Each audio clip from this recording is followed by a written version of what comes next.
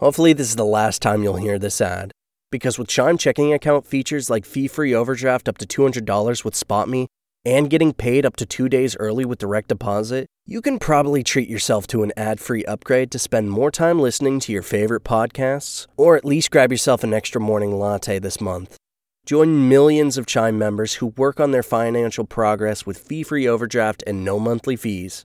When you find new ways to save, you can reach your financial goals easier and still have the occasional treat. Take more control of your finances and say goodbye to monthly fees. Open your account in minutes at chime.com/goals24. That's chime.com/goals24. Chime. Feels like progress. Banking services and debit card provided by Bancorp Bank N.A. or Stride Bank N.A. Members FDIC. SpotMe eligibility requirements and overdraft limits apply. Terms and conditions apply. Go to chime.com/disclosures for details. Save big on brunch for mom, all in the Kroger app. Get 16-ounce packs of flavorful Angus 90% lean ground sirloin for $4.99 each with a digital coupon. Then buy 2, get 2 free on 12 packs of delicious Coca-Cola, Pepsi, or 7-Up, all with your card. Shop these deals at your local Kroger, less than 5 miles away. Or tap the screen now to download the Kroger app to save big today. Kroger, fresh for everyone. Prices and product availability subject to change. Restrictions apply. See site for details. You've walked this path many times before. It's a chance to think, especially about your future. How will you turn your retirement dreams into reality? Will you have enough gold for your golden years? Your choices for building funds for retirement can be complicated. Fortunately, you have a friend in the community who can help you make the right decisions. That's your Modern Woodman agent. Your agent is a skilled professional who will listen to your needs and desires and then work with you to create a plan that uses the right financial products to achieve your retirement goals. Build a lasting professional relationship with a trusted financial advisor. Hi, this is Thomas Chandler, your local Modern Woodman representative. Give me a call today at 662-296-0186. Let's make a difference together. Hotty toddy and go Rebs. Get in touch with your agent today. Modern Woodman of America. Touching lives, securing futures. Reason number 12 to bank at BNA. We are the bank for Northeast Mississippi. We have one home, Northeast Mississippi. Seeing this local Northeast Mississippi economy thrive and helping the people of our area with their borrowing needs is our only focus. From buying a home to starting your own business, we are the team of local lenders standing ready to make your dreams a reality. BNA Bank. We are the bank of Northeast Mississippi. Member FDIC, an equal housing lender. You're listening to Talk of Champions, an Ole Miss Spirit podcast with Ben Garrett. It's time! It's time! It's time! It's time! It's time!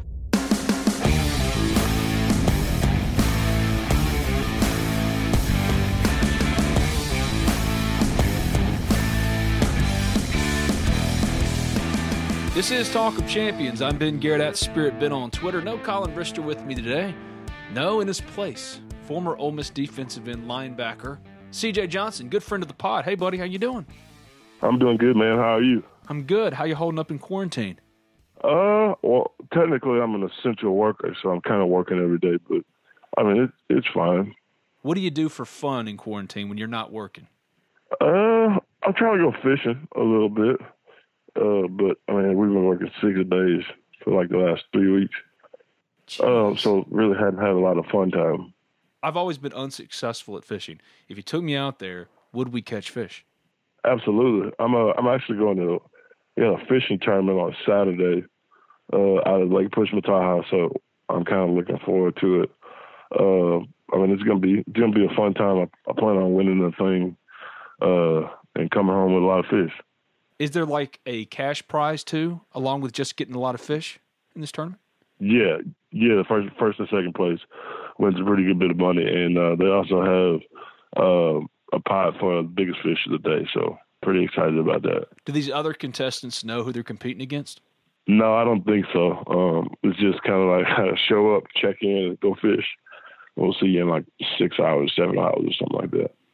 Yeah, and with social distancing now, I've heard these tournaments, basically you show up, you have to stay far away from each other, you check in, and then you get on your boat, and they kind of space it out to where people can actually go fish and still participate, but also keep their distance from each other. Yeah, I'm actually gonna.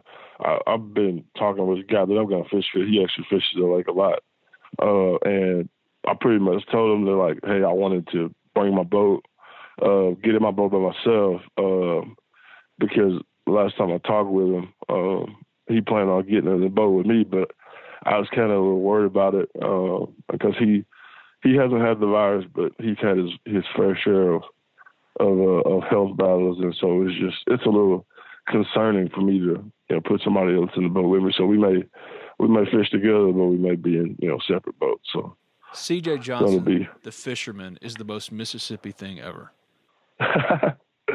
Yeah, I love fishing, bro. I don't get the chance to hunt as much as I did back in high school, but I mean I love to fish.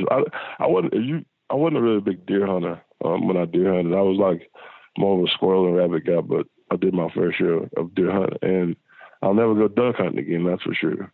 Wow, what happened duck hunting? Dude, it's one of the worst experiences I've ever had hunting in my life. So go live with this guy. He's like, hey, we're going to get up in the morning. We're going to go duck hunting. I'm like, okay, cool. So we get up at like 3:30 in the morning.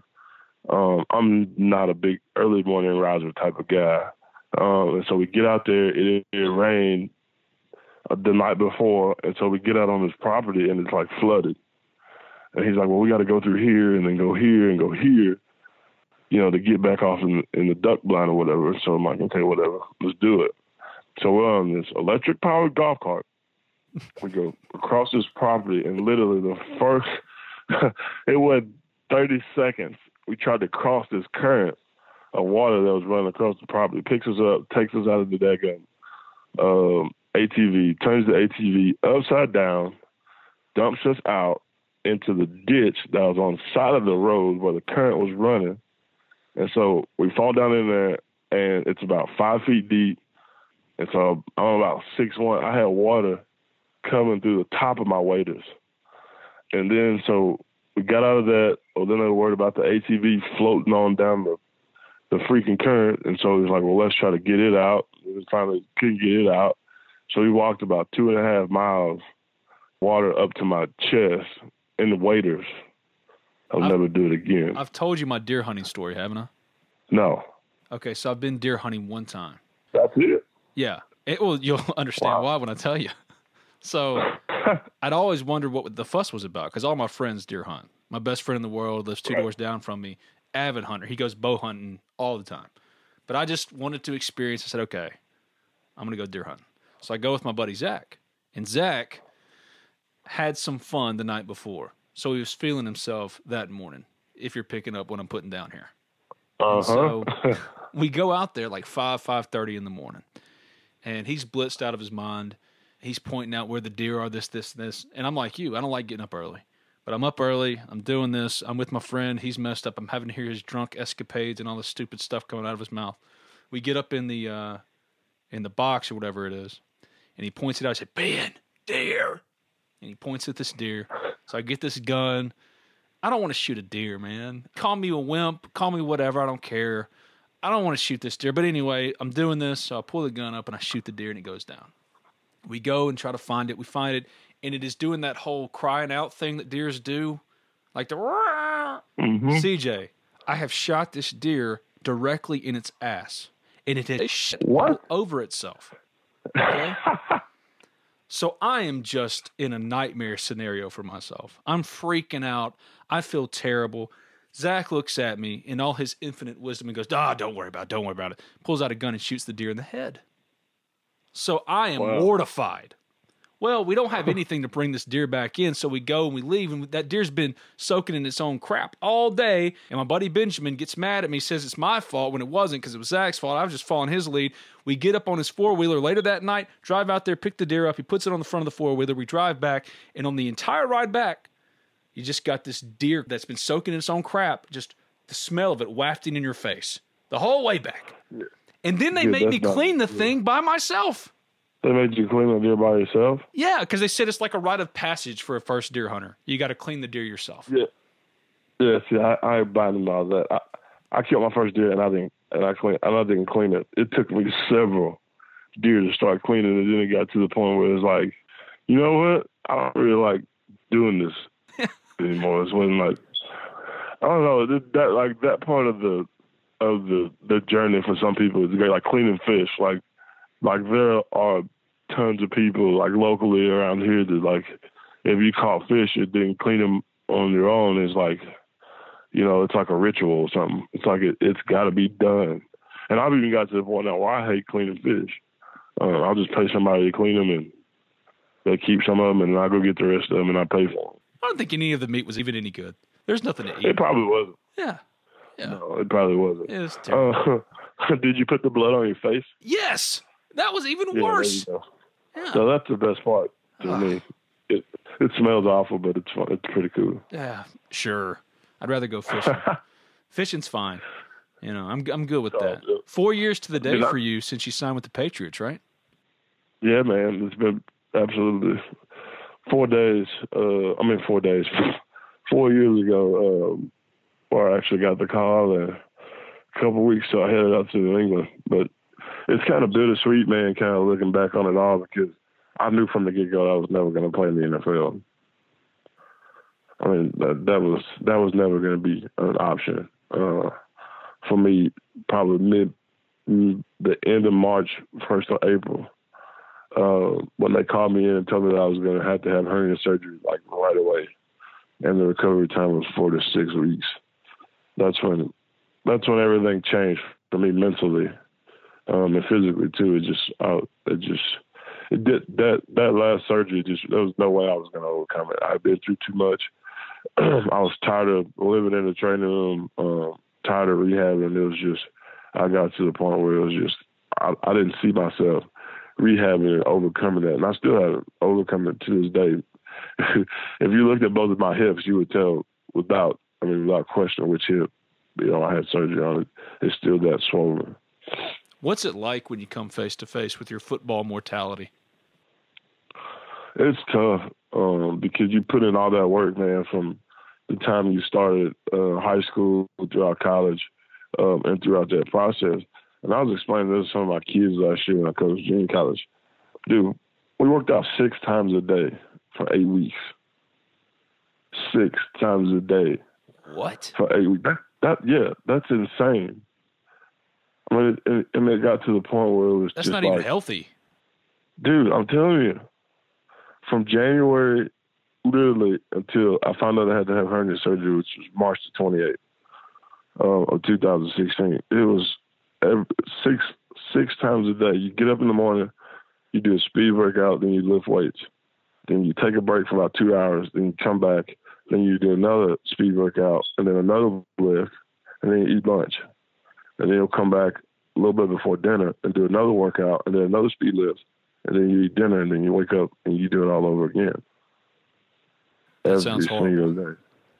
Dude, it's a grind, but you enjoy it because it's such a deer in the headlights process, because everybody's been through it. The people that are training you, they know what to expect, and these are people that played in the NFL, and you look up to those people because they know so much, and it's just you're trying to soak all that information in, on top of trying to prepare yourself for like the teams. Like, how could you imagine how stupid you would look if you walked into a NFL draft room with the head coach, the GM, and the owner, and you don't know the owner or the head coach's name? Yeah, it'd be bad. Or the GM, or the defensive coordinator. And so you having to study that stuff. And that was the first time when somebody actually told me about the dimensions of the football field, how wide the football field was, how wide it was from hash to hash, or how wide it was from the hash to the sideline, what was the distance between the numbers and the hash, like all that stuff. All of a sudden, it mattered when at no other time in my football career, that it mattered to know that kind of stuff. And so it was a mental challenge more than it was physically. But it was time for me to hang it up. And on top of that, you go to a franchise or a program to where it's the most strenuous and strictest program in the National Football League. There's no secret to why the Patriots win championships. I'm just going to be honest with you. I've seen it firsthand. They work. I mean, it's that simple. I mean, you had a guy like Dante Hightower who was still on his first contract when I was there, and he was showing up to work every day just like I was. Working. This is a guy who's won 2 freaking Super Bowls, and he's in here every day working. It's kind of that deal like with Nick Saban. You've heard it before, to where like Pete Carroll, he's all about having fun and making it fun for the players. Nick Saban's about the work. The fun is holding up a trophy. So Bill Belichick, Nick Saban, they come from the same tree, to where, yeah, you can have fun somewhere else. Here, the fun will be when you win. That's right. And it was like, I called guys like, Trey Elston or, guys like Mike Hilton and guys that Michael's already in the league. But you had, guys like Trey. No, Mike wasn't in the league. Mike left when I left in 2015. But you talk to guys like, Trey and Mike and Channing, and then they're like, dude, I'm at home, like on a Friday. Or I'm out, or I come back to Oxford for the weekend. And there wasn't none of that going on with Coach. We were there Monday through Saturday. And sometimes had to be there on Sunday. And it was the grind of getting to know what you needed to know. And just it was a great experience because you get out and get to meet people like Brian Flores, who's now the head coach for the Miami Dolphins, Matty P, who's the head coach for the Detroit Lions, and I actually get to work with Coach Belichick on a day-to-day basis. And another guy there that doesn't get as much recognition as some of those guys was Steven Belichick. Dude, he is so freaking smart. He's probably one of the smartest people I've ever been around. And to work with him on a day-to-day basis, it was phenomenal, man. You couldn't ask for more on a football basis as far as learning knowledge than being around those people on a day-to-day basis. And Flo was pretty smart as well, the head coach of the Miami Dolphins. He actually, me and Landon Roberts, who was the linebacker for Patriots, we were roommates and all that stuff. We were playing the linebacker position together, and I think it's like day 6. We felt pretty good about, what they gave us so far as the stuff in the playbook. And so we walk in the meeting room and we're sitting there talking and like this, it's been kind of easy so far. And I feel pretty confident on what I know. And Flo walks in and he goes, "You sure? Like you sure you're ready for this?" He's like, "'Cause I don't think you're ready for this." And all the other guys are, starting to come in and they're sitting there looking like, "Man, y'all, like, you don't want to do that." So he hands us 3 pages, and each page has like 6 different defensive calls on it. I probably got like 4 of them right. Wow. I probably got, yeah, dude. It was just, and like it opened your eyes up so much. She's like, I know a lot, but I still have way, way, way much more to go. Because that was your thing, right? You knew everything that the coaches would give you. You were the coach on the field. Absolutely. So when you got your injury, what made you valuable, you maybe lost a little bit of a step, but you were still productive and you were smarter than everybody else. Yeah. I always prided myself on trying to be the smartest guy out there. And for a change, there was so much on my plate to where, I was struggling to learn. And learn at a proficient, basis, and not just, I was learning at a pace that was slow, but it wasn't fast enough. And on top of that, the speed of the game. Those guys in the NFL and that system, they make their own calls. Like sometimes they don't even tell you what to run. They might give you a call, a defensive call, a coverage, but in that defensive front call, the front 7 call, there's 8 different blitzes you can check into, but you have to check into one. And the coaches will know based on the film on what you checked into. So it's like they don't even have to ask you in the meeting, like, hey, what did you check right here? They already know. Like they learn the system so well that they already know what you called. And you may can call one thing on the left and call another thing on the right. But it's always not the same. There's 8 different things I could get into. And Coach Saban even has some of this in his college stuff to where those guys to be able to check in and out of things that we didn't have the ability to do at Ole Miss and Coach Womack's system. It wasn't that complex. So Coach Womack never let y'all check out of anything? Y'all just ran the play that was called or whatever?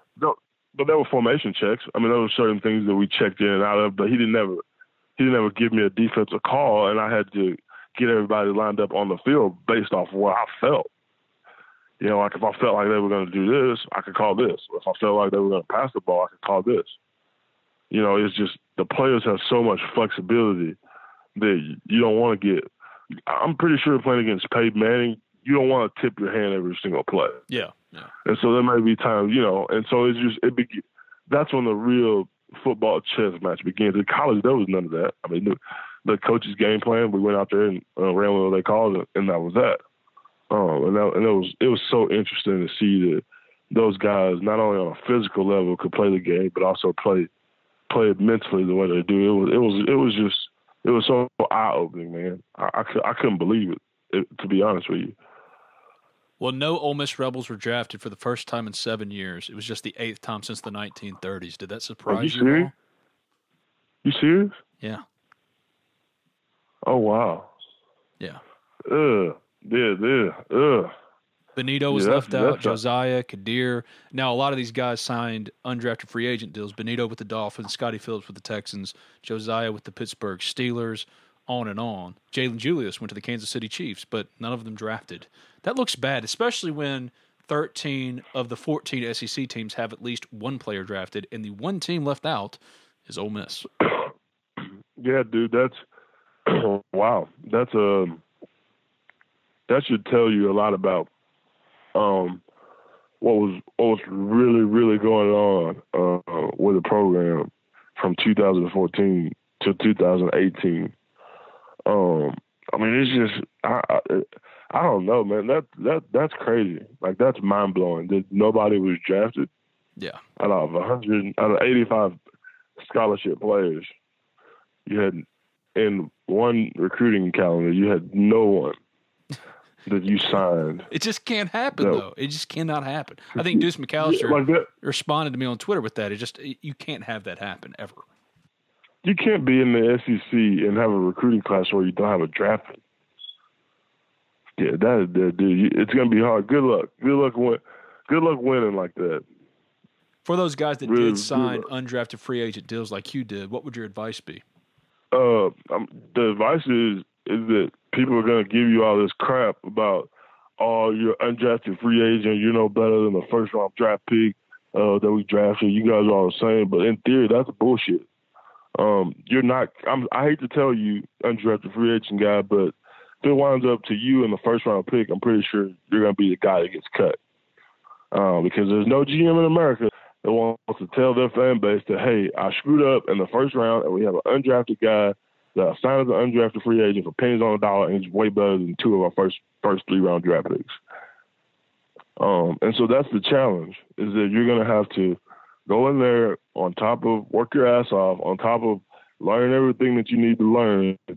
There's still that doubt that, well, if the starting left tackle and the starting right guard gets hurt, and then you have the starting defensive tackle and the starting defensive end hurt, and the linebacker hurt, and the safety hurt, they're not going to keep you around. They have their hand is forced. Do I cut my guy that's hurt, or do I give this guy a shot?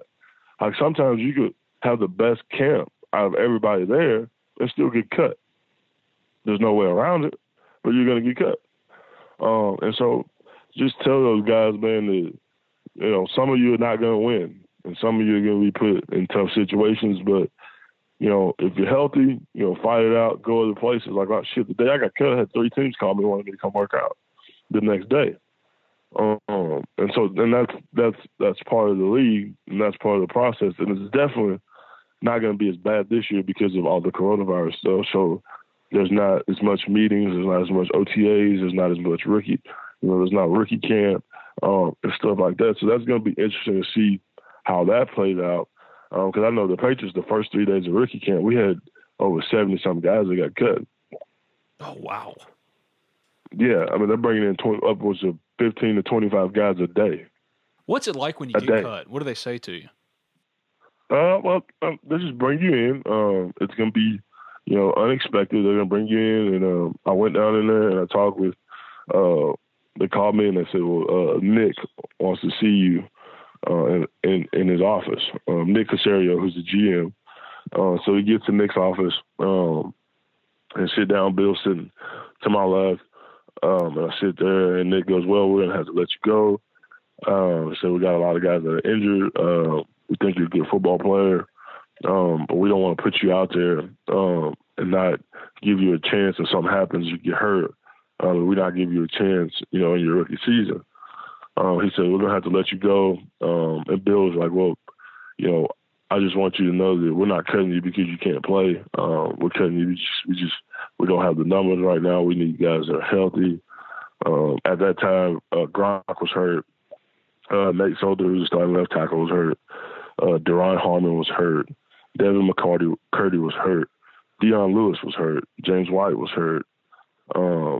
And at the corner that they let go to Tennessee, Logan Ryan was hurt at the time. So I'm working out with these guys on a day-to-day basis because we're the hurt guys. So I knew that I didn't belong in that. I didn't belong in that group. That's over $200 million. I definitely don't. I definitely don't belong. So I was gonna have to get in. And so I was never there. I was there the whole time and never practiced. Never suited up and had full practice. And so it was fun, man, to get the experience. But yeah, they cut you and they pretty much tell you why they cut you and that's it. They put me on a coach. I went to Providence, Rhode Island. They put me on a plane. I flew coach back to Jackson, Mississippi. So you didn't go work out for any of those other 3 teams that called you? No, I called Teddy. Teddy Dice, my head coach. Once I got cut on my way to the airport, and just kind of explaining to him, I'm basically looking for some advice from somebody who knows me best, who doesn't have anything to gain for me making this decision because there was a lot of people. There's a lot of pressure from people in my family for me to keep going and to keep trying to, do what I do. So I didn't really want to hear from any of them on what their opinion was because I kind of felt like it was the mind was already made up. They were so close to millions of dollars, and so I didn't really want. I was tired of hearing the same old song, and so I called him and I said, Coach, I honestly don't know what to do. And he's like, well, he's like, I want you to do what you feel comfortable doing. He's like, but at the same time, you can't make a rash decision and jeopardize your health for short-term wealth. And so that was one of the things he always said that really just stuck out to me. And he said, I know you said you always wanted to get into coaching. Do you think you want to start right now? And I told him, I said, I didn't really know. But I hadn't even talked to my agent. I'm sure he knows that I've been cut. But I just haven't called and had that time with him to talk to him to kind of let him know, what was going on. And so I told him I'd call him back. And he said he'd make a few phone calls to give me some options to coach. And I said, okay, that's fair. And so I called my agent right before I got on the plane. And I just told him, I'm like, dude, I don't know if I can continue to do this. And he's like, well, I'm going to support you no matter what. He's like, I told you that from day one. I was going to support you no matter what. And so I just told him, like, I'll give you a call back in a couple of days to really figure out, what I wanted to do. And I just prayed about it and talked about it. And, one of the things that I always said back then was that, one day I'm going to have kids and I want to be able to run around the yard and play with my kids. And that would be worth more than any amount of money. And so now I have, 5.5-month-old, he'll be 6 months. Next week he started to talk a little bit, crawl a little bit. And those are some of the things that I was scared of missing out on. And now that, I'm kind of in that situation, I can see why. I mean, I love my son to death.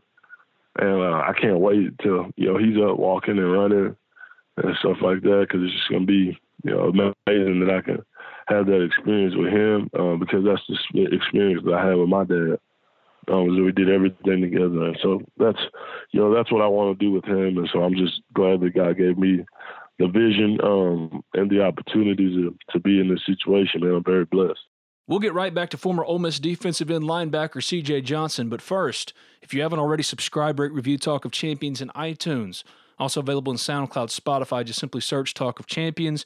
And when you do go to iTunes, please leave a 5-star review. Doesn't matter what you say, as long as it's 5 stars. I write for the Ole Miss Spirit, omspirit.com, an affiliate of 247 Sports. Talk of Champions is brought to you in part by Mosquito Marshals. Are bugs ruining your evenings outside? Do you want to reclaim your yard from those pesky bugs? Well, Mosquito Marshals is here to help, to let their customers and their families enjoy living outside again. At Mosquito Marshals, their top priority is to keep their customers bite-free by providing the best mosquito control services in the industry. The goal is simple, to protect their customers' homes and businesses from mosquitoes, fleas, ticks, and they stand by their results. If you're not 100% satisfied, they'll respray your yard for free. But how do I know this? Because I have first-hand experience. Mosquito Marshals rode out to my house and sprayed my yard. Took them no time, and I haven't seen a mosquito since. And trust me, I'm just like you. In quarantine, all me and my daughters can do is go outside, ride a bike, play some ping pong in the garage. Don't let a mosquito mess up your good time. No, schedule your appointment today. You can give them a call at 662-715-1818. That's 662-715-1818. Or visit Mosquito Marshals online at mosquitomarshals.com. Mosquito Marshals, serving Oxford, Batesville, Water Valley, New Albany, Pontotoc, wherever you are, they'll come to you. Mosquito Marshals. I don't think people quite understand the pressure from the family that you get. I got family members really from Mississippi, and you just draw a line straight to the top of the state. I mean, the United States. And so there was people calling me from Chicago that I'd never even heard of before. And I got a lot of family there. I have a lot of family in Flint, Michigan, Saginaw, Michigan. The people calling me from there that I never even heard of before. And so yeah, it's definitely a lot of pressure, but it's also, you know, a lot of it's a lot of broken relationships that come from that, because I'll be the first one to tell you that once I was done playing football, there was about 60% of the people I had in my life that were trying to do stuff for me that were no longer around and willing to do so. And so you really see, you know, who was there for what reason. And so that's the beauty of it all, is that unfortunately you're going to see the people that, you know, you cared about and thought that cared about you is really only in it for one thing. And so it changes people, and it changes your perspective on people as well. Yeah, you can't be there for me when I'm about to make it, and then when I'm not, all of a sudden you disappear again. That's right. Yep. I think that's what makes Mike Hilton making it so impressive to me, because Mike was an undrafted free agent for the Jaguars, but now, I don't know if you know this, he's the third highest earning Ole Miss Rebel in the NFL behind Laramie and Bobby Massey. Yeah, that's impressive, and he deserves it. You know, he's a kid from Georgia, was very, very overlooked, and I have to. That's one of the kids I have to give the Coach Freeze staff credit for, because he was a guy nobody talked about, nobody knew about, and yet he made a name for himself, and now he's one of, you know, the highest paid, you know, earning guys in the league. And you look at guys like Evan as well, was part of that class. Evan Ingram, you know, guy not talked about much, guy not, you know, not get as much recognition as he should, and now 2 years from now he'll be one of the highest paid tight ends in the history of the league. Yeah, if he can stay healthy. But yeah. Yeah, you know, and rightfully so. And even if he doesn't stay healthy, barring he plays 3 games in three consecutive seasons, he'll be set for life. That's part of the, you know, the retirement agreement that they have, is that once you play 3 games in 3 consecutive seasons, you're eligible for, you know, retirement. And so, I mean, he'll never have to work a day again in his life after he's 45. Say whatever you want about the NFL, their retirement plan for players is significant. It's a life-changing thing. Yeah, for sure. And not on top of that, they also get severance pay as well. You contribute $10,000, and the club contributes $10,000 for each season that you play, and so you'll get that 12 months after you're done playing, tax-free. And so that's another thing that they really have going, is that, you know, a lot of big corporate companies don't have, is that they don't have great severance packages like that. And so that's what's good for those guys, is they're going to make, you know, a bunch of money in a short time, you know, and so to be able to have that reassurance that, you know, well, maybe 10, 15, 20 years from now, you know, all of this won't be for nothing. You know what I mean? You talk about somebody getting $10,000 to $15,000 a month for the rest of their life. That's a substantial amount of money on top of the millions that you've already made in 3 or 4 years. And so it's life-changing money. And on top of that, you got to think about, what those guys are getting paid to make appearances at malls, and car shows and strip clubs and, car dealerships. You talk about someone giving you 15, 20 grand just to be there for a couple hours. Hey, well, now college players might get to do that now. Did you see this ruling by the NCAA? Yeah, I was on Football Scoop the other day. That's going to be – here's my problem with this. Here's where I'm struggling. All right. I'm struggling to find my way with this. Is that a kid whose likeness at Southeastern Oklahoma State University is not going to be the same as a kid at the University of Texas. Yeah. His likeness is just not going to be as significant.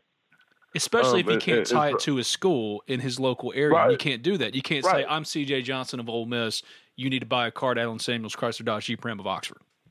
That's right. And so here's what's going to happen with recruiting going forward is that now these kids, all you're going to need, really, honestly, is find out which state and which colleges locals have the most money.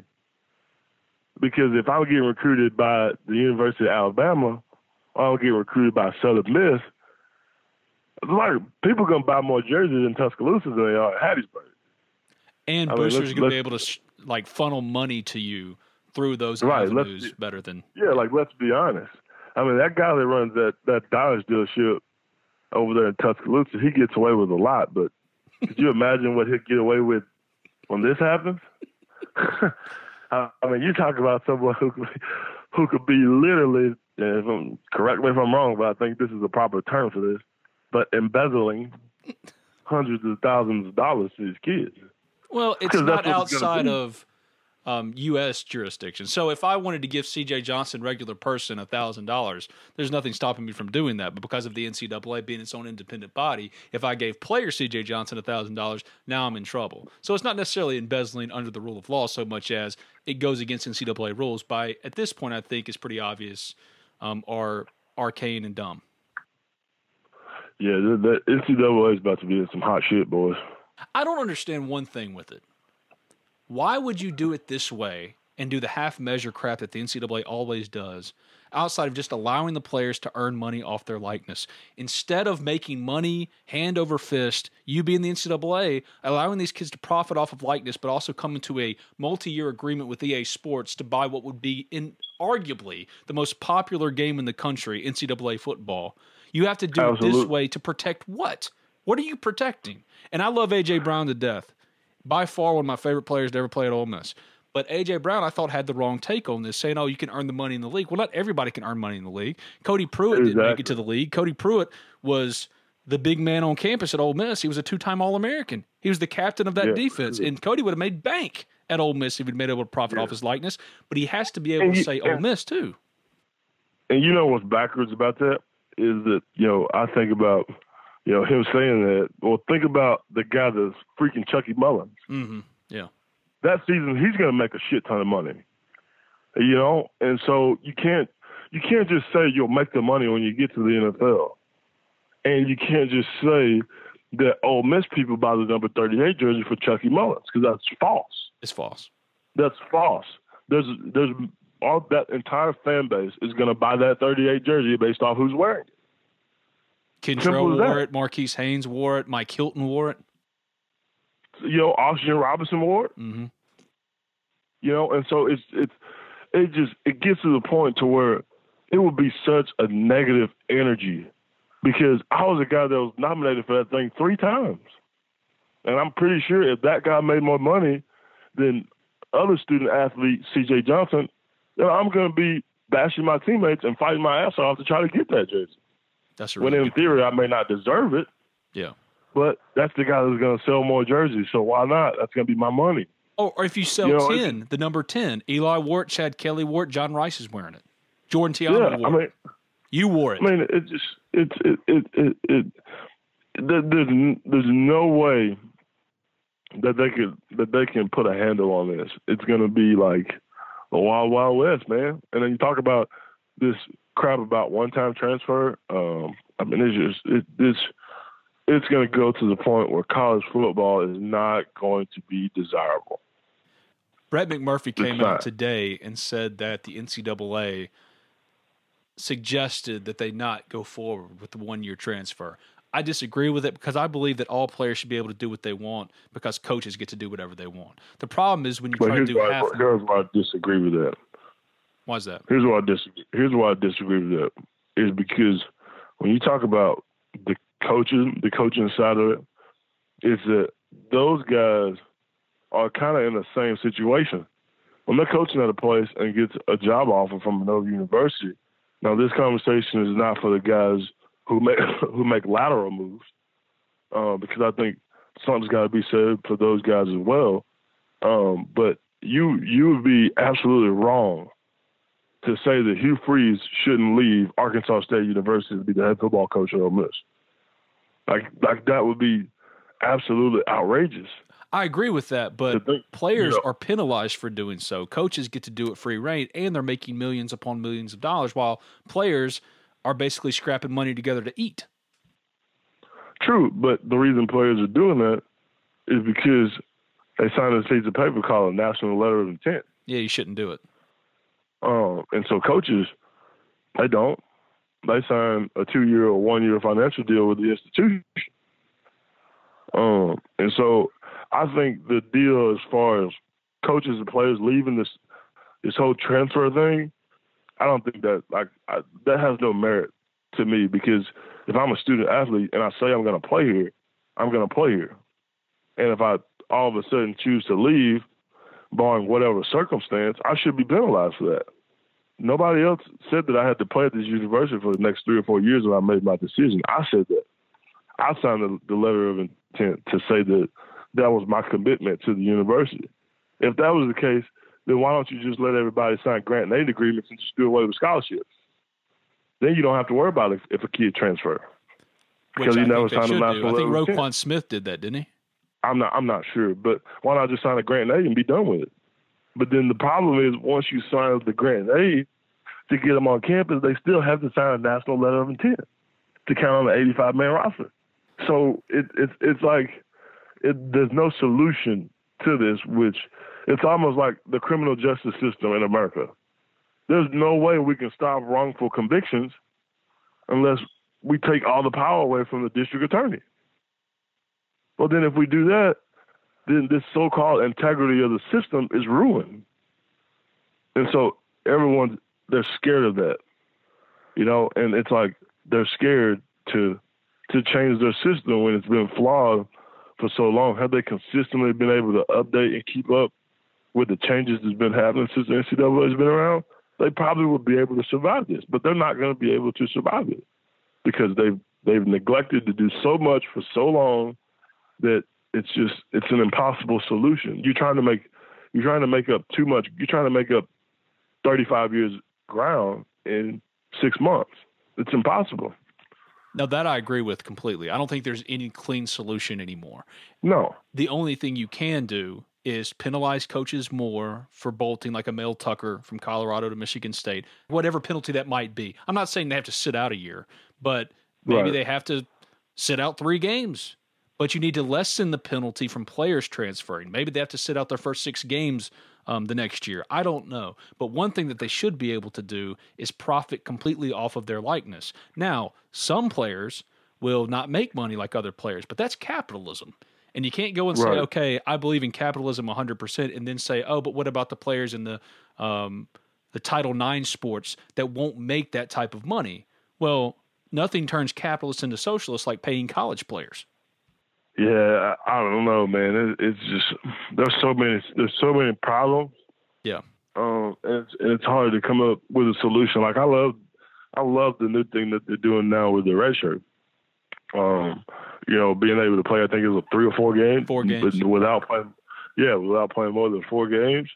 I think that's great. But I also think that to fix the transfer problem, they have to fix the loophole within the transfer system. And they created more loopholes with paying players by not allowing them to first include their school, but also for boosters to say, okay, come on in over here. I'll put you in a commercial or whatever, but I'm going to buy 1,000 jerseys of yours.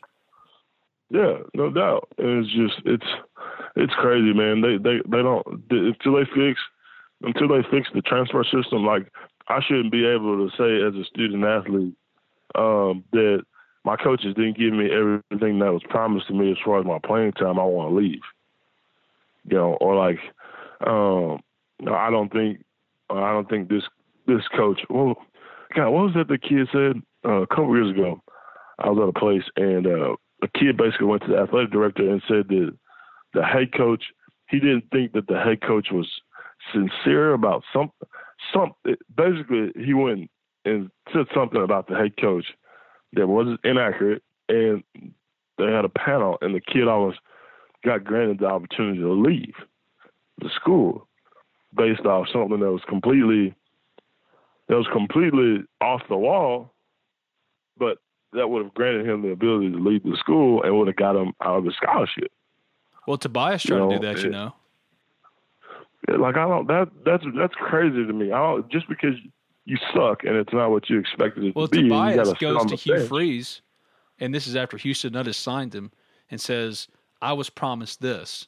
And Hugh Freeze said, I didn't promise you anything. And then Tobias goes to Jackson State, and the rest is history. That. Yeah. Tobias was your guy. Y'all signed together. Yeah, but no, I'm talking about the I was promised thing. Oh, yeah. I think I remember that. Yeah. I think I remember the day that all that went down. Yeah, I do, because it was spring practice. It was one day during spring practice. I mean, come on, Tobias. He came out, man. he came out, but he came out there, and like, he wouldn't say anything to nobody. Like, he wouldn't utter a word to anybody. He had that look like, man, I really don't want to be here. And then the next day, nobody seen him again. Just gone. Like, literally, just gone, just vanished. Like he just vanished from the earth. Just gone. Have you heard from Tobias since? Actually, I have. I talked to him maybe a couple years back, just to see how he's doing, and all that good stuff. I also talked to Snoop too, not too long ago, man. Yeah, how's Snoop doing? He's doing good, man. Just Snoop's being Snoop, and that's it. That's pretty much all you can say about that. But he's doing good, raising them kids. He's gonna have a couple of kids. I think gonna be pretty daggone good. That'll play at top and other, but that'll probably 15 years from now. But he's got some kids that are pretty athletic, man. They're gonna be some good ball players for sure. All right, pick one. The biggest what-if player to ever come through Ole Miss, or not ever, but in the modern era, maybe in the last decade. Nick Brazel, Tig Barksdale. Oh, that's tough. I would go Tig. Yeah, me too. I think Tig was better. Tig should have been a running back at Ole Miss, not a safety. Nick was special, but Tig was phenomenal. I've never seen anything like that. What was so good about him? It was everything. Like, there was nothing, like, when you watched him play, it was like, he's big enough to run through your linebackers and run through your defensive backs. But he's fast enough to outrun your linebackers and your defensive line. And so it was like a catch-22, that dude, man. And God, who they had playing quarterback? They had a good damn quarterback, too. If I'm not mistaken, was Tig Easy's quarterback? Maybe. I can't remember. I think Derek was his quarterback. Think about all the players that came out over that course of, 5-6 years. Tig, Nick, Isaac Gross, Chris Strong, not Charlie Strong, Chris Strong. Yeah. And then Tony Connor, who was better than every one of them. Mm-hmm. And only one of them panned out, crazy. And Tony got hurt because of Derrick Henry going low in the Alabama game. No, Tony got hurt because of Hugh Freeze. Let's make that clear. They wanted him back on the freaking football field. There's no secret. You're talking about a kid that got an interception in the first play of his college career. Like, the first time he stepped on the field, he took an interception. He didn't catch it. He took the ball. Literally. Yeah. And I'm like, who is this kid? and he all he did was be our best DB for like the next 2 seasons. He was unreal. He was on really an all-time good, great trajectory for Ole Miss lore. Oh, He was he would have been a first. He would have been a first draft pick. Oh, 100%. That's the Like greatest travesty he of all. reminds me a lot of Sean Taylor. Yeah, absolutely. I said he was Ed Reed. Yeah, for sure. Sean Taylor, Ed Reed, Troy Polamalu, you name it. The dude was unreal. We'll get right back to former Ole Miss defensive end linebacker C.J. Johnson in this edition of Talk of Champions after I tell you briefly about Allen Samuels Chrysler Dodge Jeep Ram of Oxford and Cheney's Pharmacy. As we all deal with the fallout from the coronavirus pandemic, one thing we're all trying to do, make sure our dollar goes further than it ever has before. Well, good thing for you if you're in the market for a new car, truck, or Jeep, Allen Samuels, they were already looking out for you financially to meet each and every one of your needs, whatever those needs may be. They'll work with you to ensure you get the car you want at a price point you can afford. All you've got to do is go visit Brian, Mason, and the crew and let them take care of you through the easiest, most seamless car buying process around. How can they best serve you? To take advantage of any one or more of the services Allen Samuels Chrysler Dodge Jeep Ram of Oxford provides, be sure to contact them today at 662-638-0044. Or stop by and see them in person at 2201 East University Avenue, that's just past Kroger. Allen Samuels Chrysler Dodge Jeep Ram of Oxford. Let's be friends. As communities across the world deal with the coronavirus pandemic, it has never been more important to have a pharmacy you can trust. And the only pharmacy for you in Oxford is Cheney's Pharmacy. Not only is Cheney's Pharmacy filled with supporters of Ole Miss athletics, but more than that, Cheney's, a fixture in this Oxford community, offers you anything and everything you'll need in your pharmacy. From prescription synchronization, immunizations, compounding, a 2-lane drive-through, and available hours that ensure your needs are met on your own time, Cheney's also accepts all third-party insurance. It's a locally owned pharmacy, and that's important. Locally owned, that has been in Oxford over 40 years, and they provide the best customer service out there. So give them a call, 662-234-7221. Or you can visit them at 501 Bramlett Boulevard. That's right off of University Avenue. They're open 9 a.m. to 9 p.m. Monday through Saturday and 1 p.m. to 9 p.m. on Sundays. You can find them online at Cheney'sPharmacy.com. Right now, each and every one of us have our own set of problems. Don't let your pharmacy be one of them. Cheney's Pharmacy, much more than just a pharmacy. In 2016, Ole Miss set a school record with 3 first-round draft picks, Laramie, Laquan, and Robert. Tony and it should have been another one. Yeah, Tony should have been fourth. For sure. The second time when he got hurt, he had to have almost a total knee replacement. Like, you can't convince me that kid was healthy enough to go back out there. No way. 2015, he should have never been on the field. Period. Well, you should have left after 2014. Yeah, no doubt, absolutely, 100%. I blame Hugh Freeze for that too. And you know what I think back on all of that. And you know, one of the big things that really influenced me to stay. What was that? The 2 other people that was in the room, Chris Kiffin and Barney Fair. Yeah. Those were the 2 people that I cared about the most. And he knew I didn't have a great affection for him. Publicly, I probably did. Publicly you did, buddy. Publicly you did. That was just the right thing to do. But I mean, deep down inside, there was a little sour taste in his mouth about who I was and how I treated him, and vice versa. I kind of felt, the feeling was mutual for him. And not only that, I was speaking for a lot of people who were scared to speak to him, on some of the stuff, that was going on. Like, I particularly remember this was when he tore his ass with me, and I was really, really pissed because he called Trey Elston and Justin Bell and asked them to have a players-only meeting. And I feel like that wasn't right. Like, why would you call 2 players and tell 2 players to have a players-only meeting? And so we get up there, and everybody goes in there, and Justin, Trey, Mike, and I think those are the 3 guys. Justin Bell, Mike Hilton, and Trey Elston were in front of the room talking to everybody. And then the first word that comes out of Trey's mouth, he's like, well, look, man, I'll go ahead and tell y'all why we're here. And it was like, imagine being in a room full of a lot of people and it gets quiet and somebody talks, and then there's like all the rah-rah, like what the hell's going on? Like, why am I in here? And so Laquan shows up to the meeting late, which typical Laquan, some player initiative, he's, typically toward the back or not, all the way at the front. He's like got 1 foot in and 1 foot out. Like he don't know if he's all the way in or if he's all the way out.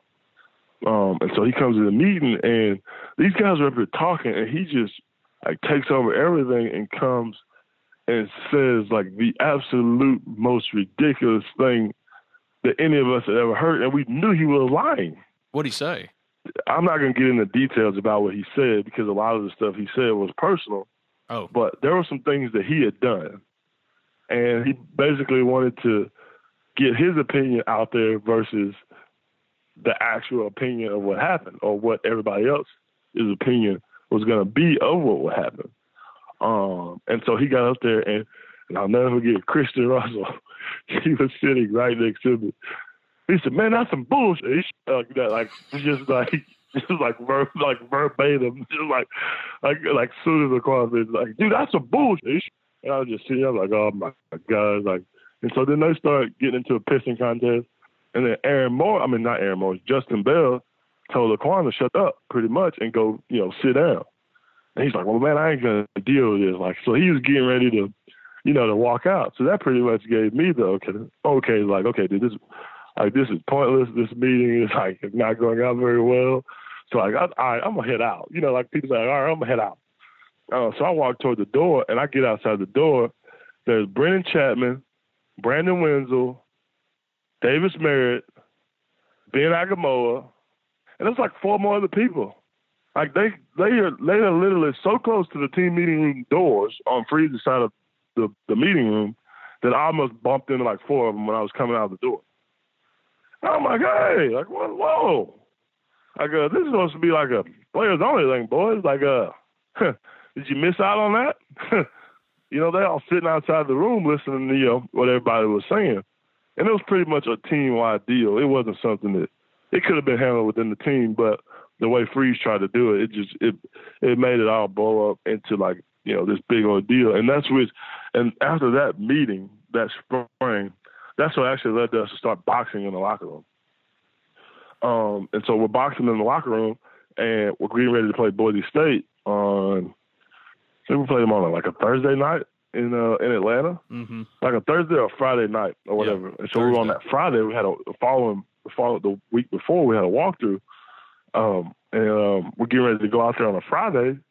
And so Rod Taylor and I think it was one of the Moore twins, or it might have been Ray Smith. I can't remember who it was. Anyway, it was a freshman. And Rod, he's left-handed. We're on the bathroom side of the locker room, like the most open area of the locker room.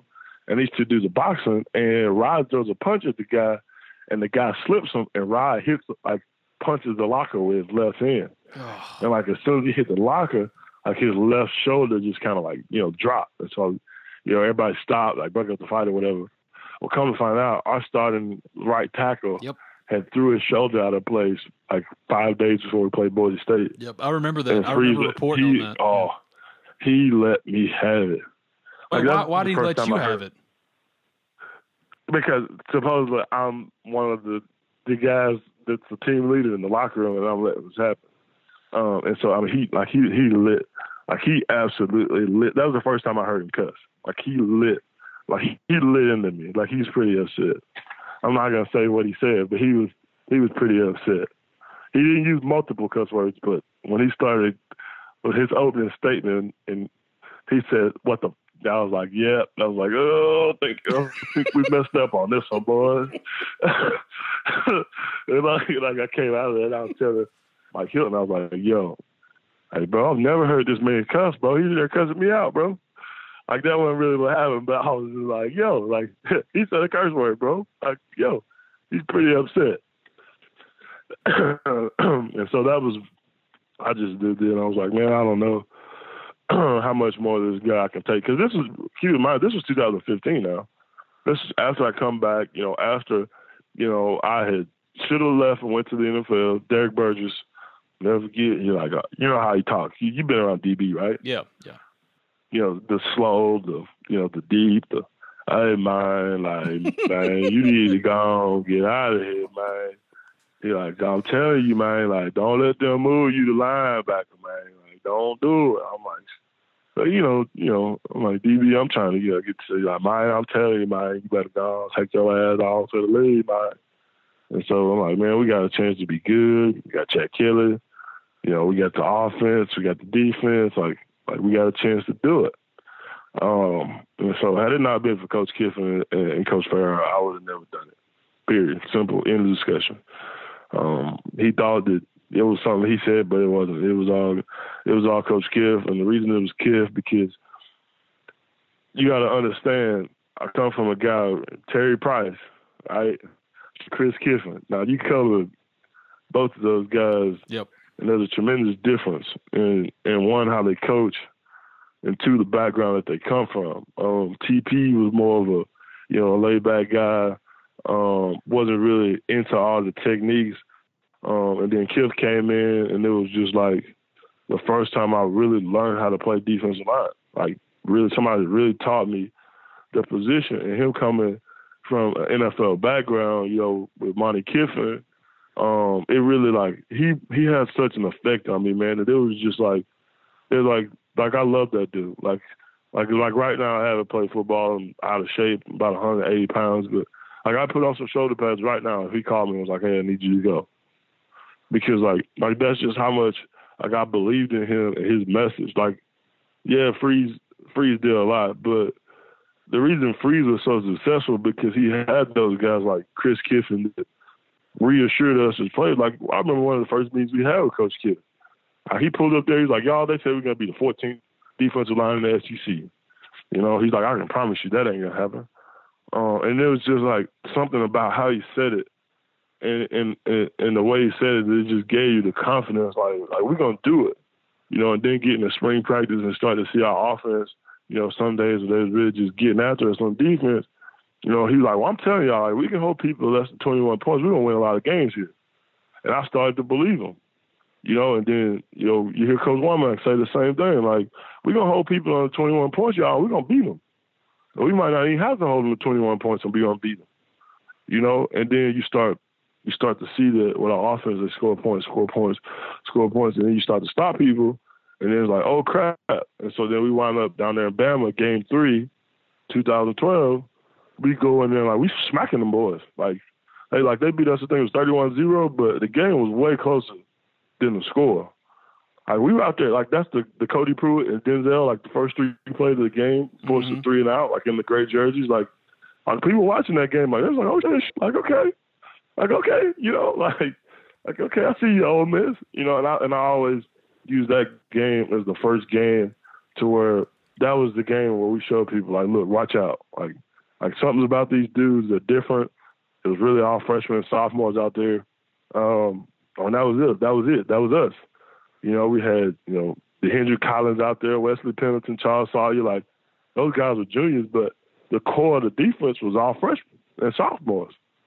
Me, Cody, Denzel, Woody, like it was a lot of guys out there, like freshmen, like it was like, okay, like we can do this. And then it was just that was the start of it, on especially for us, was because Freeze never had anything to do with defense, like at all. Like we ain't seen him, like period. Like we don't see him till 5 days before the game, or out at practice. Like because he's over with the offense, and so the defensive staff made our program what it was. Because you had Coach Womack, who was an older guy, but he was pretty energetic to be the age that he was. And then you had a freaking wild Tom Allen and a young Chris Kiffin.